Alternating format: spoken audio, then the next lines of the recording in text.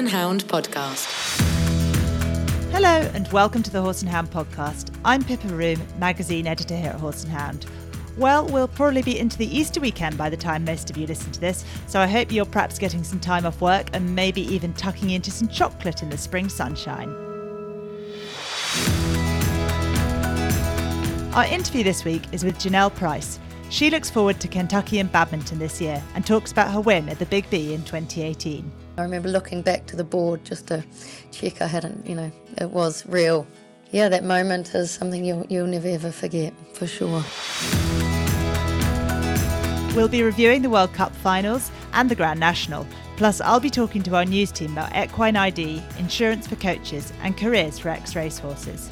Finally, bits and bitting expert Tricia Nassau-WIlliams will talk about how you can make sure you buy the right size bit for your horse. It never ceases to amaze me how people seem to get in a complete muddle about measuring for their horse's bit, which is perhaps an easy and understandable mistake to make if you're new to the subject. So we've got a lot to get through this week. Buckle up your noseband and let's get started.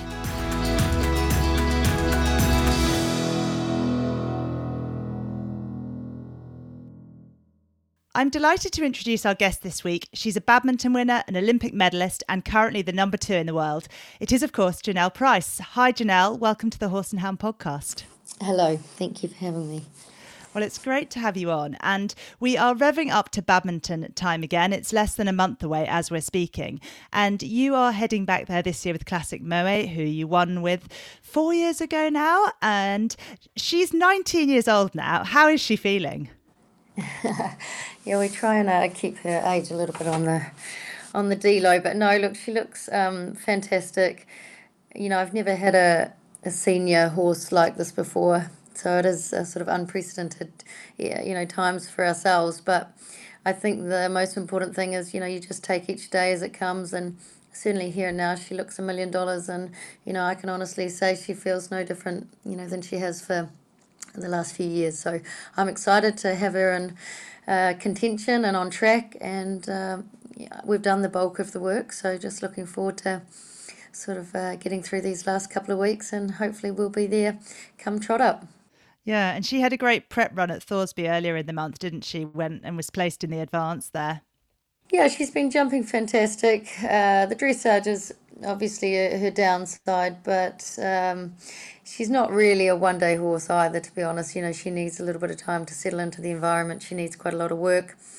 I don't try overly hard at the one-days. We just sort of use those as a stepping stone to get to the bigger picture. So I'm hoping with a bit more work during the week at Badminton, we can have her a little bit more on side for the all-important dressage. Yeah. And tell us a bit more about your partnership with her. She came to you in 2013. She was already a 10-year-old, so she was a horse that was established to some extent. When you first started to ride her, what was she like and what did you think of her? Look, I'm sure her owner, Tricia Rickards, won't mind me saying, but she wasn't particularly nice, to be honest. I was sort of... I rode another mare for Tricia, the little grey Fairy Dynamo, and then they sort of said, do you want Molly as well? And I jumped at the opportunity, but, upon getting her, she sort of felt all over the show. She was an unusual looking thing. I was sort of a little bit almost embarrassed at the start, to be honest. I sort of used to hide down the back of the warm-up, but she definitely just always had something about her, about, getting the job done. She's incredibly determined. And as time went on, she just, grew into more horse than I ever thought she could have been. And I know that I will look back, when she is retired, when the day comes, I will look back and she will certainly be my fondest memories of numerous cross-country rounds, tearing around the biggest tracks in the world and making really light work of it. So I owe her a huge amount, and I have so much admiration for her. Yeah, and she really came to prominence, I think, for the first time at the 2014 World Equestrian Games. It was such a tough cross-country day in the Mardin Camp, and she was the fastest horse across country, finished 4th individually. What are your memories of that event with her?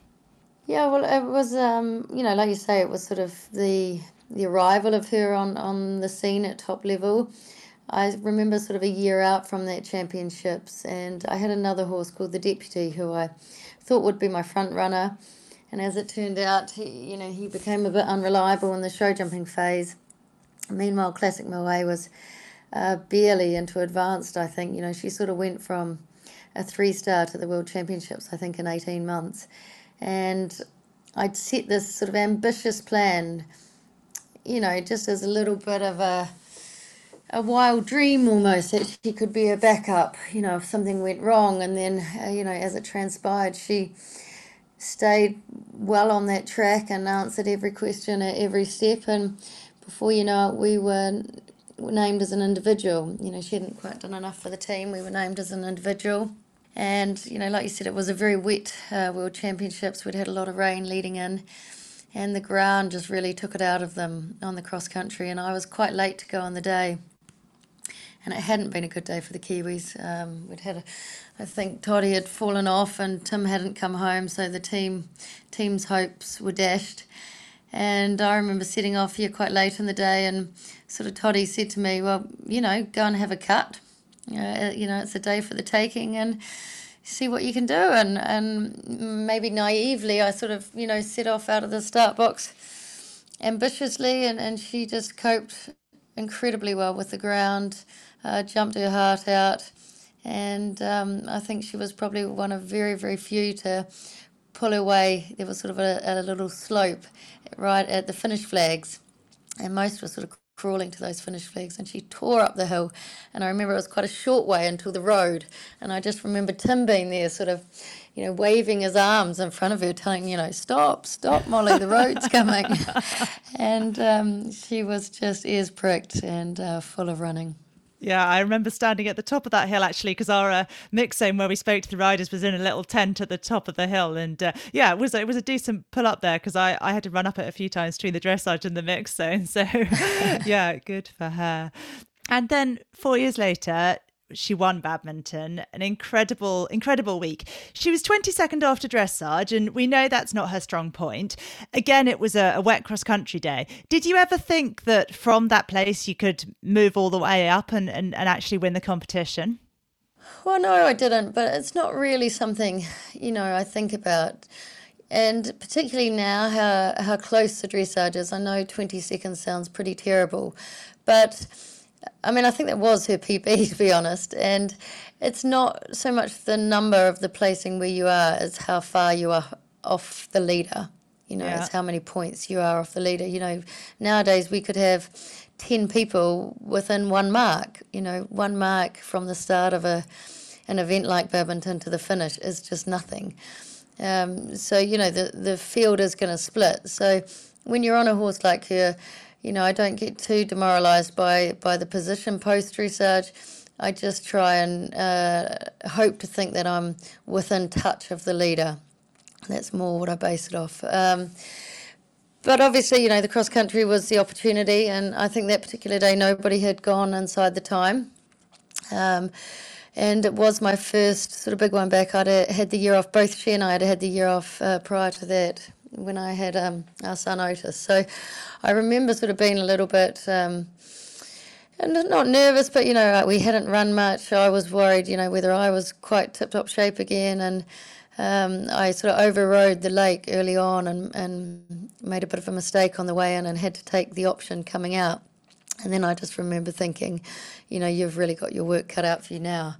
And we did, and it would be one of the few times I've put a bit of pressure on her and, said, we're really going to have to get moving now. And I just remember we were just slightly, I stayed on the minutes, and then I think about the last sort of 4 minutes, I said, right, we've got to start clawing this back now. And she, she was phenomenal and just responded at every turn. And I think we sort of came within 1 or 2 seconds. So it was quite some feat at the time. Yeah, 1 second over the time, and the fastest of the day. No one got the time. And then it all came together on the final day to take that top spot.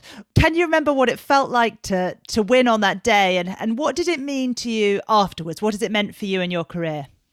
The whole thing was, it really was a fairy tale. I remember we had some staff that had come up for the party on the Saturday night, and I remember the phone ringing at must have been 3 a.m, and it was a security guard or something, and one of our staff had a little bit too much to drink and had been found in a portaloo, and Tim ended up getting up and going over to pick them up and brought them back, and of course we had to get them changed and into bed, and I just remember just thinking all night, this is not how the fairy tale ends. I was like, I'm convinced it's not how it goes. But I guess part of your job as an athlete is just to constantly try and block those exterior factors out of the equation. And, it really was a fairy tale. The mare hasn't got a fantastic show jump record. She can easily have one down.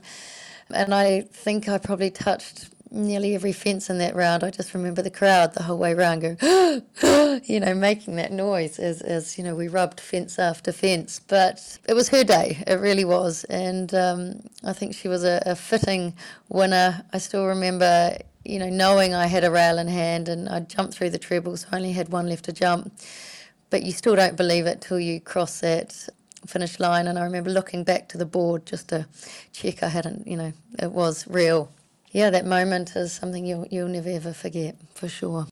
Yeah. And you mentioned earlier that you had your son Otis just 8 months before that. You have a daughter now as well, Abel, who was born in February 2020. How is life with 2 kids? I imagine it's pretty crazy juggling everything.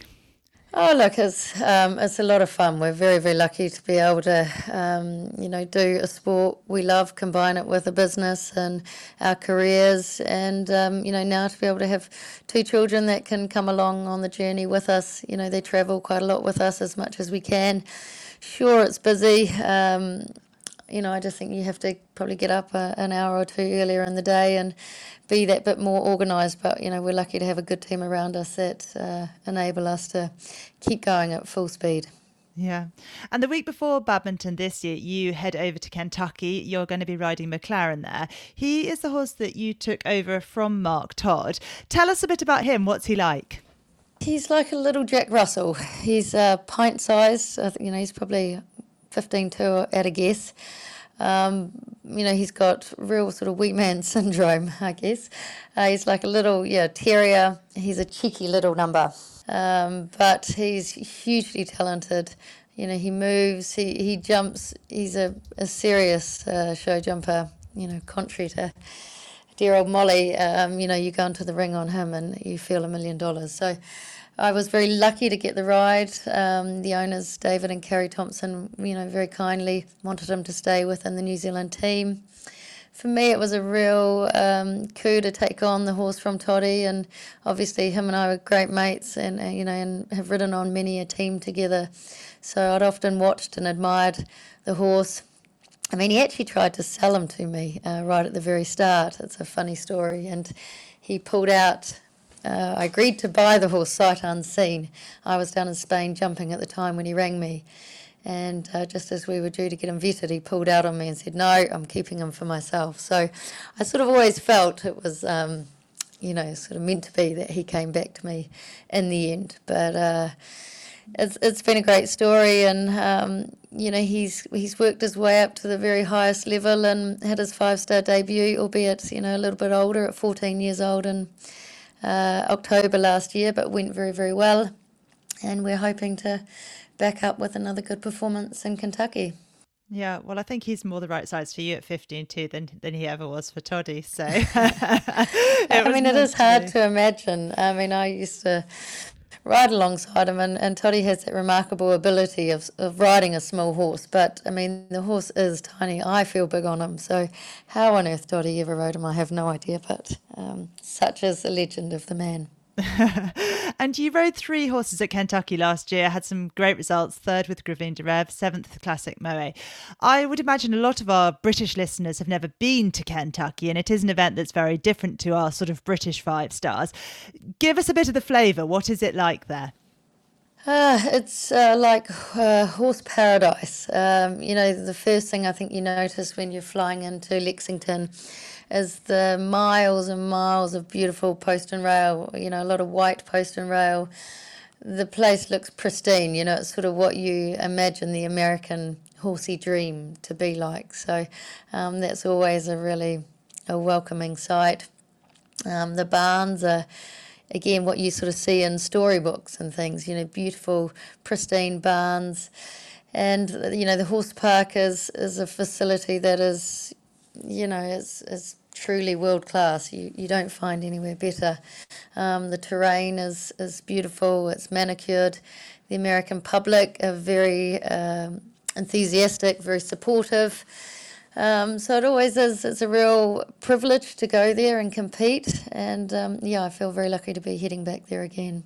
Yeah, it should be an exciting couple of weeks. And just talk us through the logistics with those two events back to back. When does McLaren go to Kentucky and when do you go to Kentucky? So he flies on Wednesday the 20th and I stay behind for a few days and we'll run some horses at Bicton on the Friday and Saturday, and then I will fly out the Sunday morning. Obviously the horses have to do a quarantine, so our groom will meet him at the quarantine facility in Louisville and spend 2 days with him there, and then they truck down to Kentucky arriving on the Saturday afternoon, and then I'll be there sort of Sunday midday in time to give him a little bit of light work on Sunday afternoon. Yeah. And who has the responsibility for riding Classic Mary and keeping her in tip-top shape while you're in America? Oh, she'll actually just, nobody will be doing too much on her. She'll just, the work is done by that stage. Some horses we would. It really is an individual thing from horse to horse. But her, she's a bit smaller. I know her so well. She's sort of not your normal mould. So she will just sort of tick over for that week and do the fitness side of things. But she won't be schooling or jumping or anything. Yeah, she'll have a nice, easy week ahead of badminton. And then coming home, presumably you fly out of Kentucky on that Sunday night flight? Yeah, it's always a bit of a rush from hopefully from the show jumping / prize giving if it all went to plan. And then you dash to the airport. I think the flight's normally sort of around 6:30, 7 p.m. and land back at Heathrow sort of 10 a.m. Monday morning. And then straight into, I'm doing some jump training on Monday in Gloucester. So it'll be a dash from Heathrow direct to training, make sure Molly feels good, and then come home and do some washing and packing and spend some time with the kids before turning around to badminton the Tuesday. Yeah, it was. I think pretty much everyone who has to leave Kentucky and get to badminton is on that Sunday night flight. And I think the flight was even a little earlier this year than before. And I'm coming out to Kentucky as well. And I was like, well, everyone has to be on that flight. It will wait. We will be there. Yeah, exactly. Yeah. No, look, the organisers are always very understanding. And yeah, hopefully we can get through the jumping and tick all those boxes and get to the plane. Yeah. And your kids are not coming to Kentucky with you. They're staying in England? No, we sort of do it on a case-by-case basis, but obviously Tim isn't coming to Kentucky this year. Last year we both went, but we had 5 horses between us, which was a lot at a 5-star. So we didn't take them last year, and no, we're not taking them again this year, but I'm sure they'll be up at badminton for as much as they can of the week. Yeah. Brilliant. Well, Jonelle, looking forward to seeing both those horses at Kentucky and badminton. And thank you so much for squeezing us in and giving us a bit of an insight into your life and those 2 great horses as we go into these spring 5-stars. And best of luck with it all. Thank you for joining us on the podcast. You're welcome. Thank you.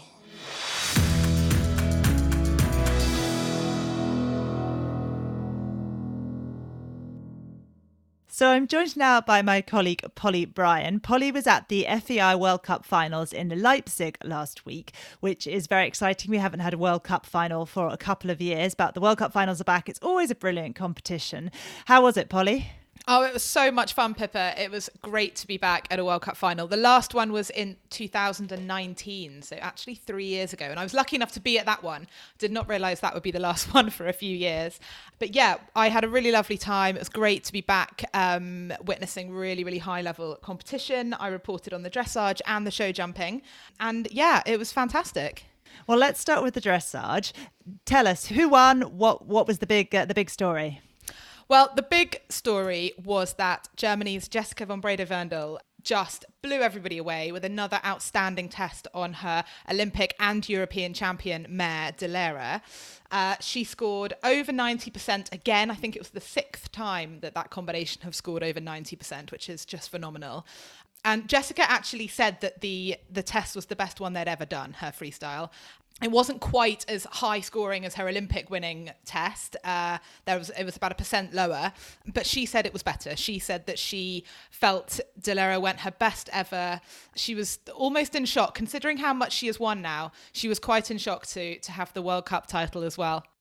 Oh, bless her. Brilliant. And that was Jessica's last competition for a while, is that right? Yes, it was. Jessica is actually 5 months pregnant, and she is taking a baby break over the summer to have her baby. It's her second child. She already has a little boy, and her baby will be due in August. So she will miss the World Championships in Denmark this summer.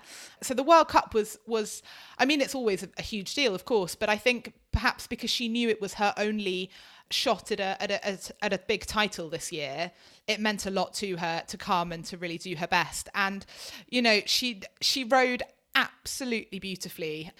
She made a joke actually in the press conference when someone commented on the fact that her score was not quite as high as the one in Tokyo. I mean, we're talking 90.8 compared to 91.7. I mean, it's insanely huge scores. And Jessica joked that perhaps it didn't look quite as good as it felt because she is a bit rounder than she was in Tokyo being pregnant. But no, they just looked on absolutely flying form. And she was actually very sad that this was her last big competition, her last one with Dalera for a little while. And talking of those huge scores, we must be getting pretty close to Vallegro's world records, aren't we? Are we going to see those broken? We're definitely in that realm.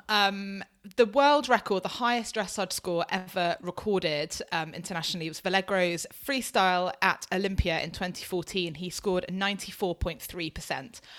We are not quite there. The highest that Jessica has ever scored is 91.7. So she is a couple of percent off. But a lot of people were talking about whether we will see that score broken. A lot of people are comparing Dalera to Vallegro, which is very interesting because they're very different horses. They're very, very different in type and the way they go. They're both obviously completely wonderful. In all the years since Vallegro, this is probably the combination I think are most likely to break his record.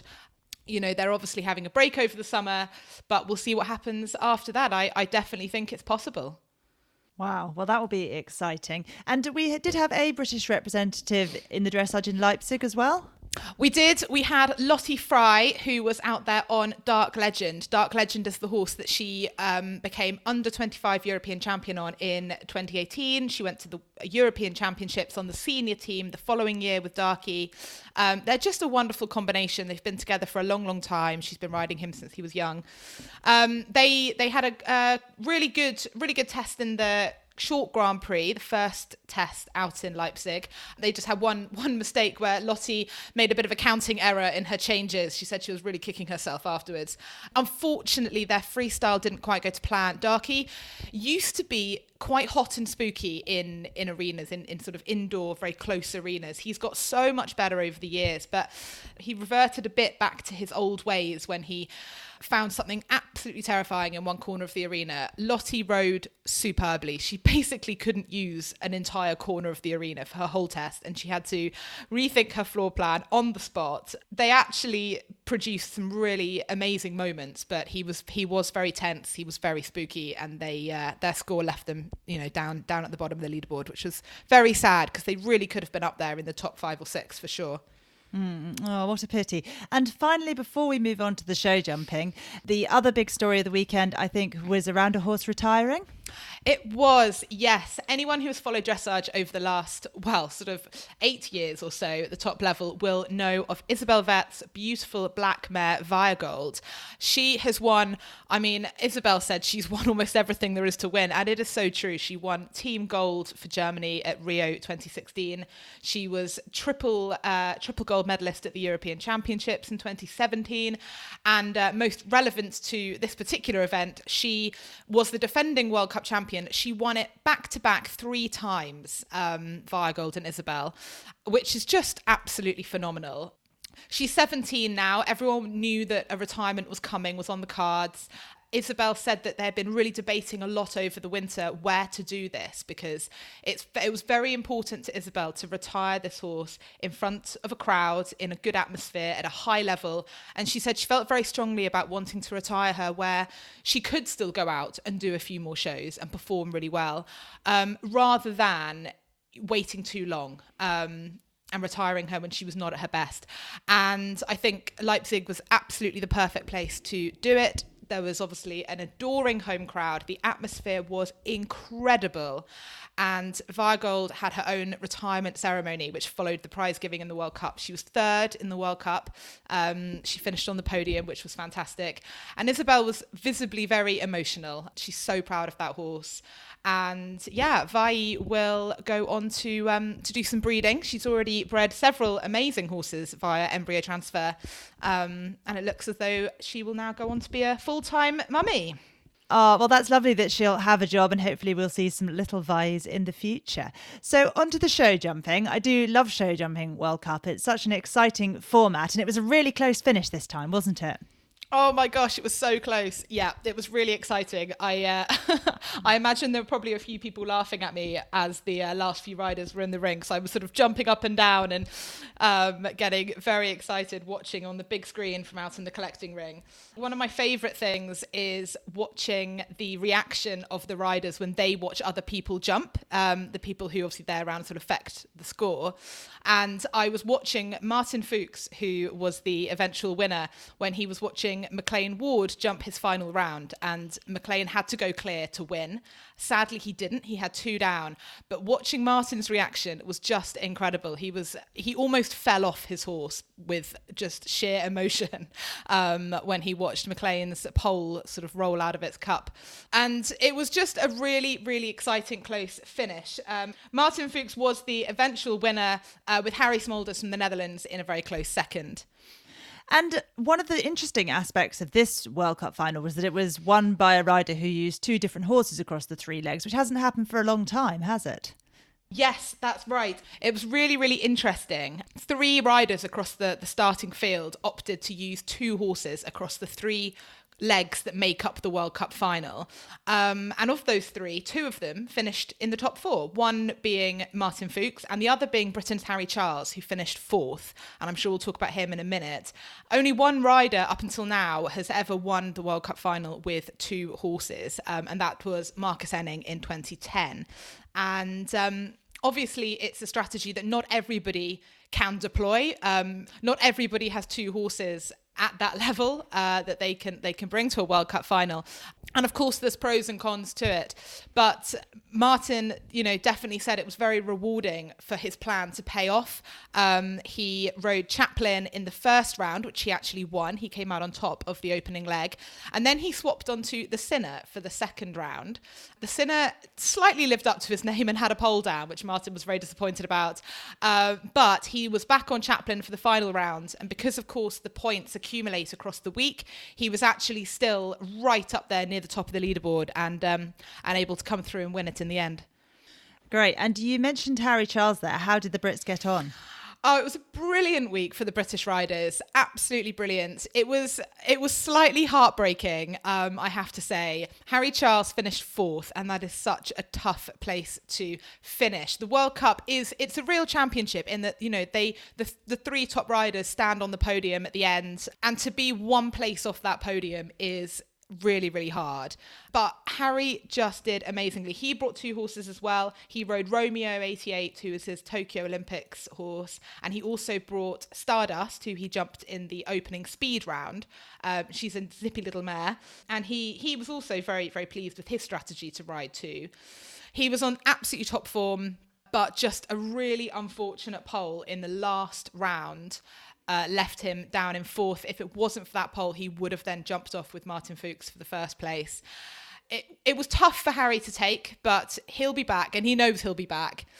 So, yeah, very exciting. And the other really exciting young British rider out there was Jack Whittaker, who finished 5th. Absolutely amazing to have 2 Brits in the top 5. Jack did not hit a pole all week with his World Cup ride, Valmy Dillaland, and they were just on flying form. Really, really exciting for the future.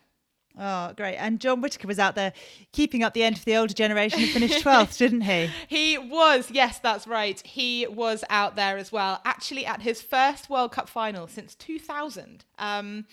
He didn't think it had been quite that long when I checked that was correct, but that is certainly what his FEI record says, and he told me to trust that over his own memory, so we'll go with that. Excellent. Well, Polly, I think some listeners might remember our sort of Life in Tokyo segments back last summer when I think we were recording at 2 a.m. and quite delirious, but give us a quick flavour of life in Leipzig. Did you eat anything interesting? Did you see anything interesting? Did anything wild happen? Oh God, you're putting me on the spot now. Did you eat some bratwurst? I did eat some bratwurst. The way that the schedule worked out meant that I could take a couple of hours on Saturday morning and actually go out into the city and have a little look around, which was really interesting. I'm a bit of a history geek, so I very much enjoyed soaking up a little bit of the sort of history and the culture. And I also did make sure I ate a really amazing bratwurst out in Germany, which was definitely a highlight. Another highlight, I think, for a lot of people out there, food-wise, was the very large Haribo stand, Haribo sort of pick and mix stand, right by the press seats. And I think I saw almost everybody clutching a little red and white pick and mix bag at some point over the week. I succumbed to it on the Saturday night for the late night finish for the dressage final. And yeah, I was definitely on a bit of a sugar high. Oh, God, I haven't had pick and mix since before COVID. I'm looking forward to it already. Well, thank you, Polly. It's been great to look back at those World Cup finals with you. Really good to hear about them.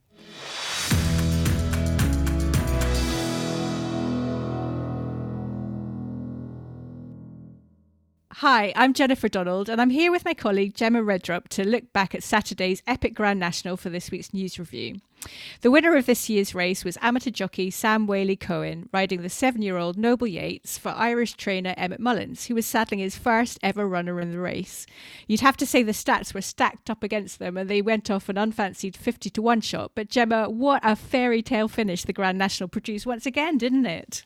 It was amazing, Jen, and it made so even more amazing because it was Sam's last ever ride. He announced earlier in the week that he was going to retire after that ride in the Grand National, and he won it. It was amazing. Yeah, it was amazing. You couldn't make it up. I mean, if I'd announced my retirement, I would go into that race thinking, I'd like to get round, nice little ride. And then, I mean, it all sort of panned out perfectly for him. You saw him, early in the race, he was kind of out the back, minding his own business, crept into it really, carefully and slowly. And, it was that great finish as well. He was, it was just such a great race for him, and the emotion of it all as well. I just can't even imagine. It was, yeah. I was screaming at the TV when I realised that he could be about to go and win it. I was then really rooting for him because of the retirement thing, obviously, but also, his family have been so supportive of him and the racing industry during his career. He rides for his father, and his dad has a lot of horses in training that Sam rides, and yeah, it was amazing to watch, and I feel very lucky that we could watch it. Definitely. And all credit to Sam, he's a proper amateur rider. He works full time, he runs his own business, and racing for him is, it's a hobby. It's something he does for fun. Yet he's won the Grand National, Gold Cup, 2 King Georges, and, these are the races that pro jockeys dream of winning, and he's done it all. He's a fantastic rider, isn't he? Yeah, he is an amazing rider and jockey, and in particular, he's the jockey with the best record over the national fences in terms of, not just riding in the Grand National, but obviously the other races that happen over the Grand National fences through the year as well. And he is just he's just a hell of a horseman. It's amazing. And he gave us some great insight, actually. He said, he's been in the Grand National several times. He's been placed quite a few times as well. As you say, he's great over that track. But he went back and he watched the replays and watched his own races, and he learned how to ride that elbow. The elbow is the final bit of the course when they come towards the finishing line. They sort of have to jink right a bit, which catches a lot of people out. But he learned exactly how to get his tactics right for this year, and you saw it play out. He got the advantage. He had Any Second Now up alongside him, but they battled it out properly. story, and that that takes some sort of skill and judgment to do that, doesn't it? For sure, and especially at the end of a 4 mile, 2.5 furlong race, to time it like that is amazing. Yeah. I think I would just be on my knees. I wouldn't be thinking about where I was supposed to be going, anything. Me too. And the last amateur rider to win the race was back in, it was 32 years ago, our very own Marcus Armitage. And it was great. I saw Marcus went over. He was one of the first people to go and congratulate Sam. It's, for amateur riders to do that, it's brilliant. And the two of them, I think they've got a very special bond that they can, I'm sure there'll be some pints down the pub reliving their memories together. And we had 15 finishes in the race this year. Can you just take us through the top 4, Gemma? Yeah, sure. So Any Second Now, he was actually third last year, and he was very unlucky on his way around last year. He got hampered a bit. He possibly could have won it last year. Mm-hmm. So then to be second this year, he's ridden by Mark Walsh, and he's trained by Ted Walsh, who's Ruby Walsh's father. He was just beaten in second by 2.25 lengths. Your heart has got to break for them. I mean, that's amazing. I mean, it's a great achievement to get round twice, but to finish so close as well. Yeah, absolutely. And especially he was carrying 11 stone 8, and Noble Yates, the winner, was carrying 10 stone 10. So it's a tricky one. And then third was Delta Work with Jack Kennedy on him for Gordon Elliott. You'd actually done a very similar route to Tiger Roll and come through the cross country race at Cheltenham, so that's obviously a good tactic that stable is going along with. I like that. Yeah, but the front two were quite a long way ahead of him. They was 20 odd lengths in front of him. And then fourth was Santini, who there's been a lot in the press about Santini, because he used to be trained by Nicky Henson, is now trained by Polly Gundry, who's former multiple ladies point-to-point champion jockey. And I think she's only got 10 horses in training. And anyway, the owners moved Santini to Polly. And she's been out on fun rides with him and taken him for a bit of hunting, and just he needs to be kept quite busy, I think, to get him fit enough. And he doesn't have the best feet in the world. So for him, he was a close fourth as well, with Nick Schofield on top. And it was just, I thought that was a really nice story, a nice outcome. Yeah, it just shows that any horse, any jockey, there's hope for. I was going to say there's hope for us all, but there's not hope for me, but lots of people. It's a lovely story. And then further down the field, I know a lot of people would have had a tiny little tip on Snow Leopardess. She was the sort of the story of the race, wasn't she? And you could see sort of early on she wasn't enjoying the ground. She likes the mud, doesn't she? And I think Aidan Coleman said he pulled her up after a circuit because she just wasn't enjoying it, and wasn't her day. And then, I guess Manila Times was another one that we will all be cheering for. Last year's winner with Rachel Blackmore, and just goes to show, they had such a great route round. It was the fairy tale last year, and then this year, galloping round, minding their own business, and then the horse in front of them falls, and they get taken down. It just goes to show what a race it is, and anything can happen. It's there's obviously a lot of skill and tactics involved, but also a lot of luck. Yeah, definitely. And then, Gemma, we were treated to another great race actually on Thursday, again over the Grand National fences in the Fox Hunters, which was won by Gina Andrews. And I was standing there at the finish that day, and the disbelief and emotion that Gina had coming over the finish, it just shows what it meant to win a race like that. But it was a victory for the whole family, actually, wasn't it? Yeah, so Gina was riding a horse called Late Night Pass, who's trained by her husband Tom Ellis, and was bred by her mother-in-law. So it was a real family affair. And actually, Gina's father Simon, he won the race 33 years ago as well. So, wow, it's amazing. So. But she looked like she had a dream ride round there, and Late Night Pass is a brilliant jumper. So definitely. And it's, long overdue for Gina, because she's obviously a hugely successful point-to-point jumper. So, yeah. And the Fox Hunters is the race for the amateurs, isn't it? It's a real pinnacle of any rider's career. So that was amazing. And then talking of families, on Friday we had the Topham, which is essentially a sort of shortened version of the Grand National, but for the pro riders. And one of my favourite moments was the winner was Sean Bowen riding his father's Mac Totty, the brilliantly named Mac Totty. And as they were coming down to the finish, you could see there was this jockey just pegging it along on foot. I was like, what is that jockey doing? What's going on? And it turned out it was James Bowen, who is Sean's brother, and he'd fallen off earlier in the race, and he was running so fast to congratulate his brother for winning the race. It was just amazing. There was like hugs all around, the whole family were there. It was so good. It's another of these great Aintree stories, isn't it? Yeah, it really was. I don't think I've ever seen a jockey so happy to fall after having fallen off. Which it was brilliant. And Sean said after the race, how obviously any win is lovely, but how much it meant to him for doing it for his family. So yeah, exactly. Oh my goodness. I mean, Aintree is all about these fairy tales, and we had them in bucket loads this year, didn't we? We did. There's loads. Well, Gemma, sadly, that's it. The Grand National Festival is over again for another year. Let's hope we have more of these great stories again next year. Thank you and goodbye. Thanks very much, Jen. Cheers.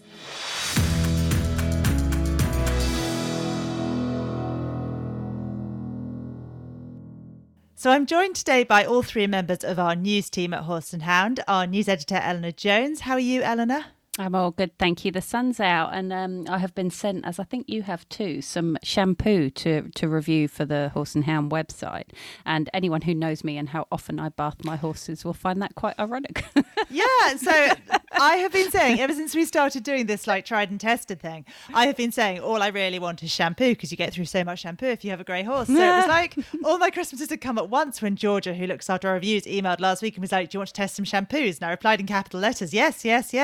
And she said, I'm going to split them between you and Eleanor and Alex, our showing editor. And I replied and said, Eleanor doesn't brush or wash her horses.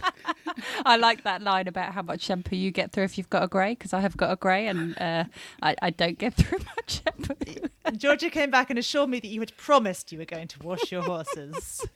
I'll get a great before and after picture of her tail, so at least it will be worth that. I look forward to hearing more. We also have with us our senior news writer, Lucy Elder. How are you, Lucy? I'm very well, thank you, Pippa. I had a couple of days off last week, which was just really nice. I'd had quite a busy weekend the weekend before, covering Thorsby, which I think I've talked to everyone about, everyone who I can find, because it was brilliant. So that was great. And then this weekend I've been, of course, watching the Grand National, which was talk about fairy tales for Sam Whaley-Cohen. That was really wonderful. Yeah, definitely. I think we missed out on hearing about Thorsby on the podcast because, as you say, you were off on the day that we were recording last week, but it does sound like it was a great event. Yes, it really was. It felt really established. I kept having to check that it was the first time it had run in its own sport. It held, it stood in for Osberton during one of the pandemic years, but it was fabulous. The atmosphere was wonderful. I really liked how the course design looped almost round the trade stand, so it gave a real atmosphere there, and everyone I spoke to had a lovely time riding as well, so that's obviously the most important part is the sport part, but really, really lovely for spectators, and which is equally important too for our sport, I think. So yes, all great. Good to hear that. And we also have with us our senior news writer, Becky Murray, up in Scotland. How are you, Becky?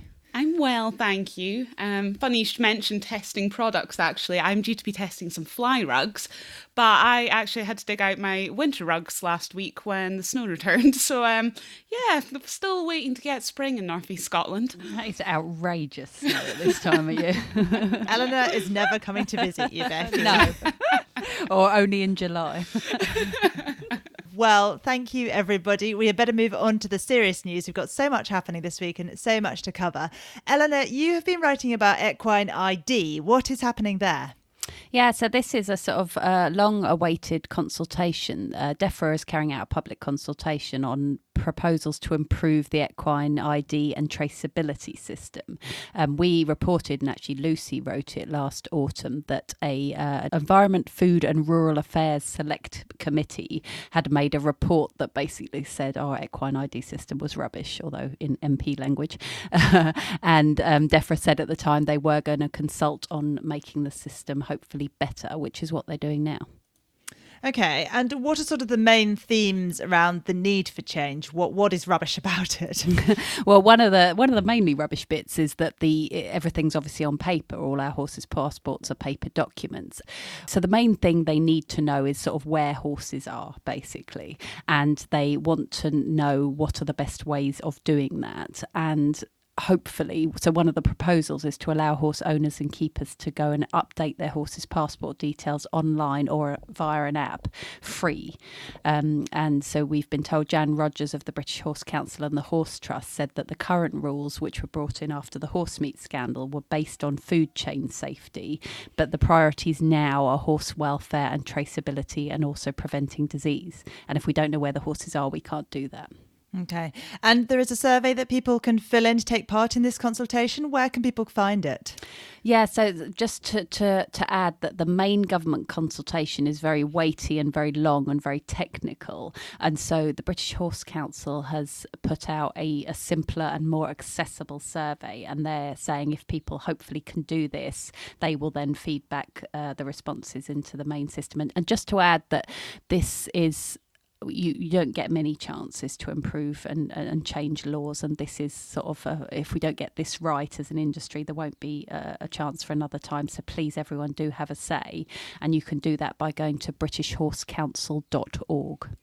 Okay, brilliant. Thank you, Eleanor. Becky, what have you been looking at this week?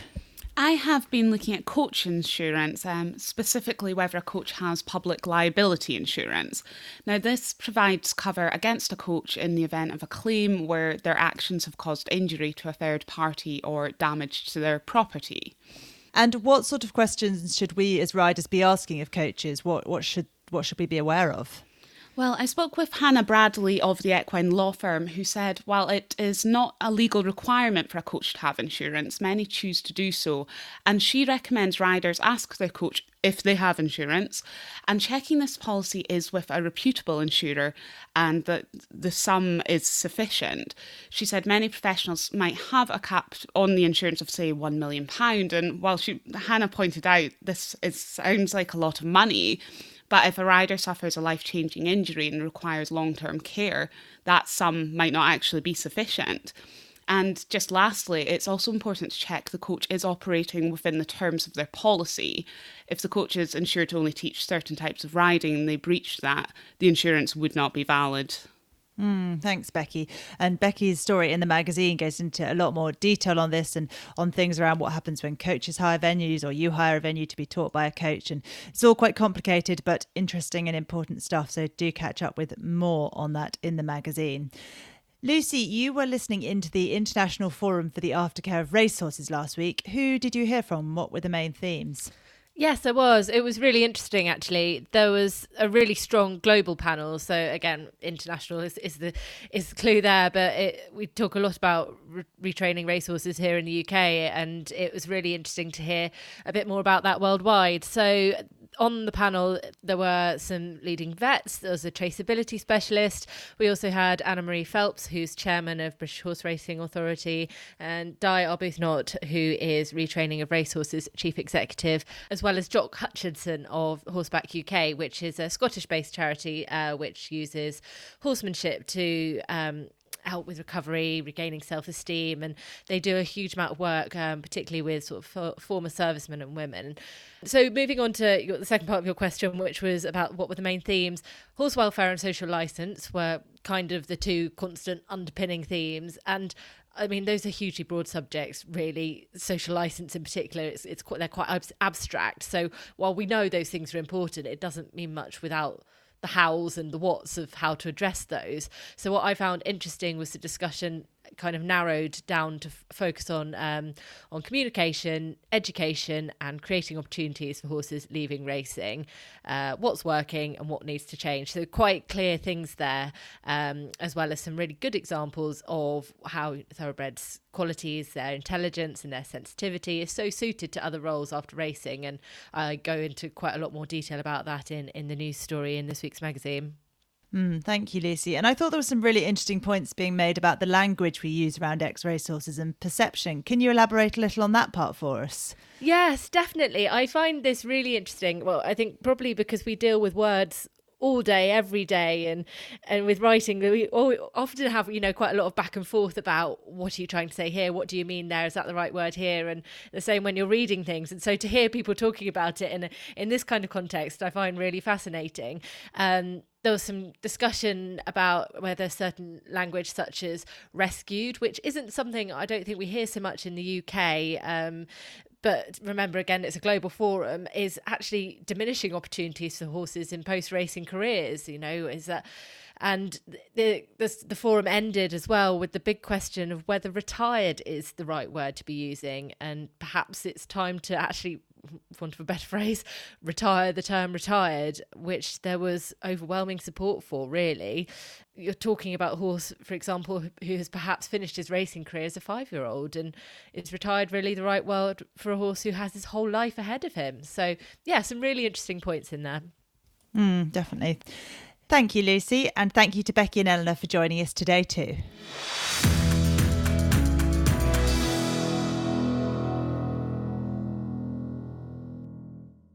Now we're going over to Tricia Nassau-WIlliams. Tricia is a qualified saddler, saddle fitter, bit and bridle fitter and liveryman at the Worshipful Company of Loriners.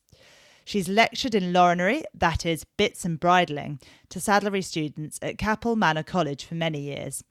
Having previously run her own retail saddlery shop specialising in lorinery and saddle fitting, she now works as the field officer and lorinery consultant for the British Equestrian Trade Association. Over to you, Tricia. On this episode, we're going to look at measuring for horse bits. It never ceases to amaze me how people seem to get in a complete muddle about measuring for their horse's bit. It was only last weekend I was talking to someone and she was gaily telling me that she desperately needed to find a 6.5 to 6 3/4 inch bit. I'm wondering if she was riding a Clydesdale, perhaps. It transpired that she was in fact doing the common error of measuring the bit from the very outside to the very outside, which is perhaps an easy and understandable mistake to make if you're new to the subject. So just to give some clarity and help with measuring, because it's going to help you a lot if you are selecting a bit, whether you be ordering one in or going face-to-face to get one, or just trying to assess what you've actually got in the first place. So with a bit, firstly lay it flat on a table, flat on a smooth surface, and with a firm, rather than a material measure, I would suggest you use a firm ruler. Just place it over the top of that ruler, and to measuring the length of the bit, in other words, the side-to-side measurement that's in the horse's mouth, just measure from the inside of the bit to the inside of the bit, taking it across, and you could do that in either inches or centimetres, but that's the dimension that you're looking for. If I was measuring for a loose ring bit, then I would just allow a little bit more generosity of space. I personally would measure it just from the inside of the outer edge section of the ring across to the other side, just to allow for that little bit of space. But that will give you the length of your bit. If you're wanting to measure for the width or the thickness of the mouthpiece, and nowadays that's something that we have a much wider range of mouth thicknesses available to us, then you're going to be looking to measure it at centimetres. So again, with a bit laid flat on the table, the easiest way, if you can get your hands on a pair, is to use a digital caliper gauge with a liquid crystal display. That would literally just place that in next to the side of the mouthpiece, edge of the mouthpiece, and measure in millimetres that width. If you don't have a caliper to measure it from, then you can just turn the solid ruler sideways on, place the bit on top, and then just measure that from above that diameter. Some companies will actually have different gauges that will have shaped sections, so you can offer up into the bit, and that will give an indicator whether it's 12 millimetre, which is very fine, 14 millimetre, which is fine, 16 millimetres, which is perhaps the most common measurement, 80 millimetres, which is getting fatter again, and then 21, which is really very generous. So it's more something that you would have on perhaps a mullen mouth or a rubber mouth bit, or even 23, which is really, really thick mouthpiece. But that will give you an idea how to measure for that thickness. If the bit's tapered, still be measuring the widest bit that's right up to the side, or the cheek, if you like, of the bit itself. If you're wanting to measure the length of the cheek piece, lay the bit flat on the table and measure from the top straight the way down through to the bottom. If you're measuring for the length of a curb bit, then do the same measurement from the top straight down, but don't include any allowance for the little loose ring to which the lower reine's attached, just down the length of the shank. For a curb chain length, that's really very simple. You're just simply measuring from one length to the other, and they will come perhaps in a small, medium, large range of size. And for the ring size, that again is a common area that gets confused, is to measure across the diameter. So you're measuring from the inside of the ring straight the way across to the inside, the other side across the diameter. So, say for example, 45 millimeters might be very small, a 55 might be a sort of Bradoon type size, and then a larger sizes will be 60, 65, 70 millimeters would be quite a normal loose ring snaffle size. And those are your main diameters to measure. If you're wanting to ever know how to measure for the thickness of your bridle's buckle, then you're measuring where the leather turns over the buckle. So if you take your cheek piece, for example, and you measure from the inside of the buckle to the inside of the buckle where the leather turns over, that's the diameter that you're looking for. And bridles, I think perhaps commonly a sort of 5 inch, if not wider, would be 3/4 or ½ inch is really very fine. One of the easiest ways could be, if you've got a bit already, just look and assess it in his mouth, and then just simply measure that in the way I've already described. To know if it's fitting correctly, you firstly need to get the correct height in the horse's mouth, so just sitting neatly into the corners of his mouth and perhaps parallel to the second 2 grooves on the inside of the roof of his mouth. And then from the width of it, once you've got the height correct, so you must get the height correct first, because his jaw is a sort of V shape, if you like, so where it's positioned in the mouth will vary in the width. So get it the correct height for the bit and type that you've got, and then stand in front of him, and with a little bit of rein contact, just look to see the amount of clearance you've got. As a very general guide, look to see you've got about a front index finger's width either side of clearance with a bit of rein contact taken up. So the main thing is to understand what you're looking for and why you're looking for its functionality, rather than it's this distance or it's that distance. So if a bit is too narrow, it will be pushing into your horse's mouth, both sides, squeezing in, which can cause him discomfort and trauma, because it'd be pushing the lips of his mouth or his cheek even into the side of his face and his teeth. Obviously not going to be very comfortable. If a bit is too wide, it can move adversely from side to side, which again can cause bruising, contusing as it moves across his mouth, and it can also cause trauma in the mouth, because the bit is not going to be sitting in the correct position and contact that is designed to be inside of his mouth. And I think perhaps fitting bits too big is the most common fault that I see. People think, if it's too big, it'd be kinder because it's got more room, and nothing could be further from the truth. It's got to fit true to size to be right for your horse. And sometimes you have a frustrating situation where you recommend a bit for somebody, they end up having that bit, but in actual fact you see them using it much too big, and that's because someone's lent them one or given them one. A bit's got to be the right size, not only the right design and type for your horse, and fitted correctly to be functioning well.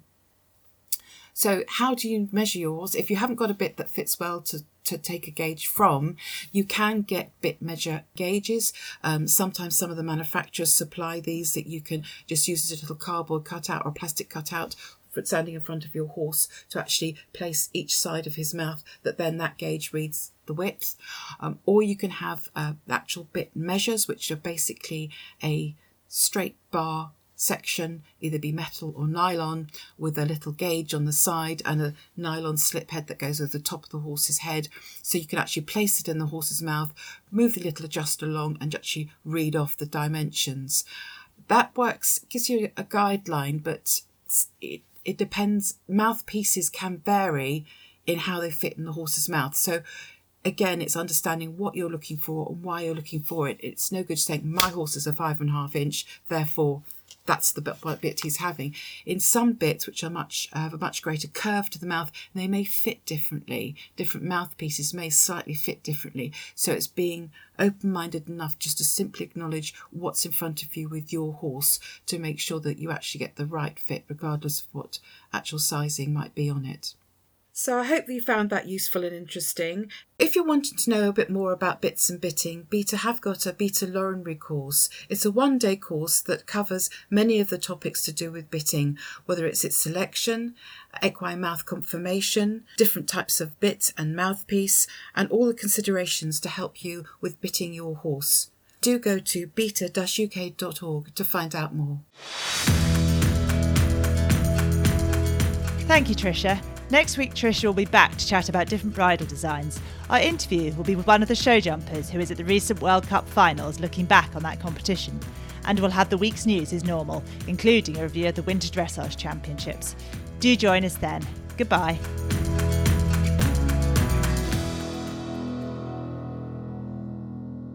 The Horse and Hound Podcast is a Media Cage production.